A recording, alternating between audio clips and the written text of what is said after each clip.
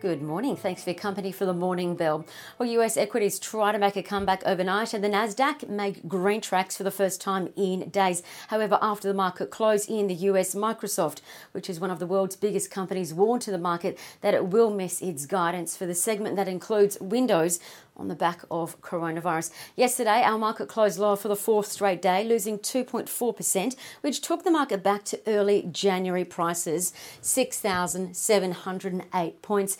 And earlier, the futures were suggesting a fall at the open of 0.4%. However, after the market closed, we learned that one of the biggest companies on the ASX, Rio Tinto, reported better than expected results, and their shares are looking like they'll push higher at the open. So keep an eye on Rio Tinto after their full year 2019 underlying earnings were in line with expectations, rising 18% last year to $10.4 billion for their earnings. Also, other companies to keep an eye on today reporting results: Bega Cheese, Flight Centre, Ramsay Healthcare, Link Administration Holdings, Adelaide Brighton, Costa Group and Propel Funeral Partners. Another funeral business that is reporting. Yesterday we heard from one of their rivals, InvoCare, reporting exceptional results that beat market expectations, which is why InvoCare shares rallied 13% higher yesterday, closing at $14.48. Quickly reading out how markets closed overnight. Wall Street was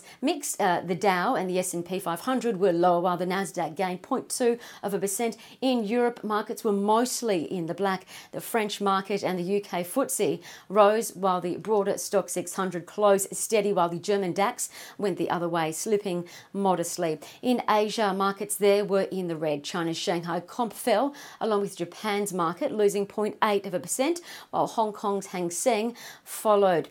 Gold, meantime, is trading 0.5% lower. It's now $1,642 an ounce as investors take advantage of that 7-year high. Oil, meantime, has dived deeper into bear market territory, losing 2% overnight. It's now below the $50 US mark at $48.70 a barrel, and it's tipped to normalise in the second half of this year. Iron ore prices have gained slightly overnight, rising 0.2% to $86.73 US a tonne, which is set to help our iron ore majors today. And lastly, the Australian dollar has fallen yet again to another 11-year low. It's now at 65.51 US cents. Have a great day, happy trading, and don't forget to tune in to our monthly wrap, which comes out on Friday.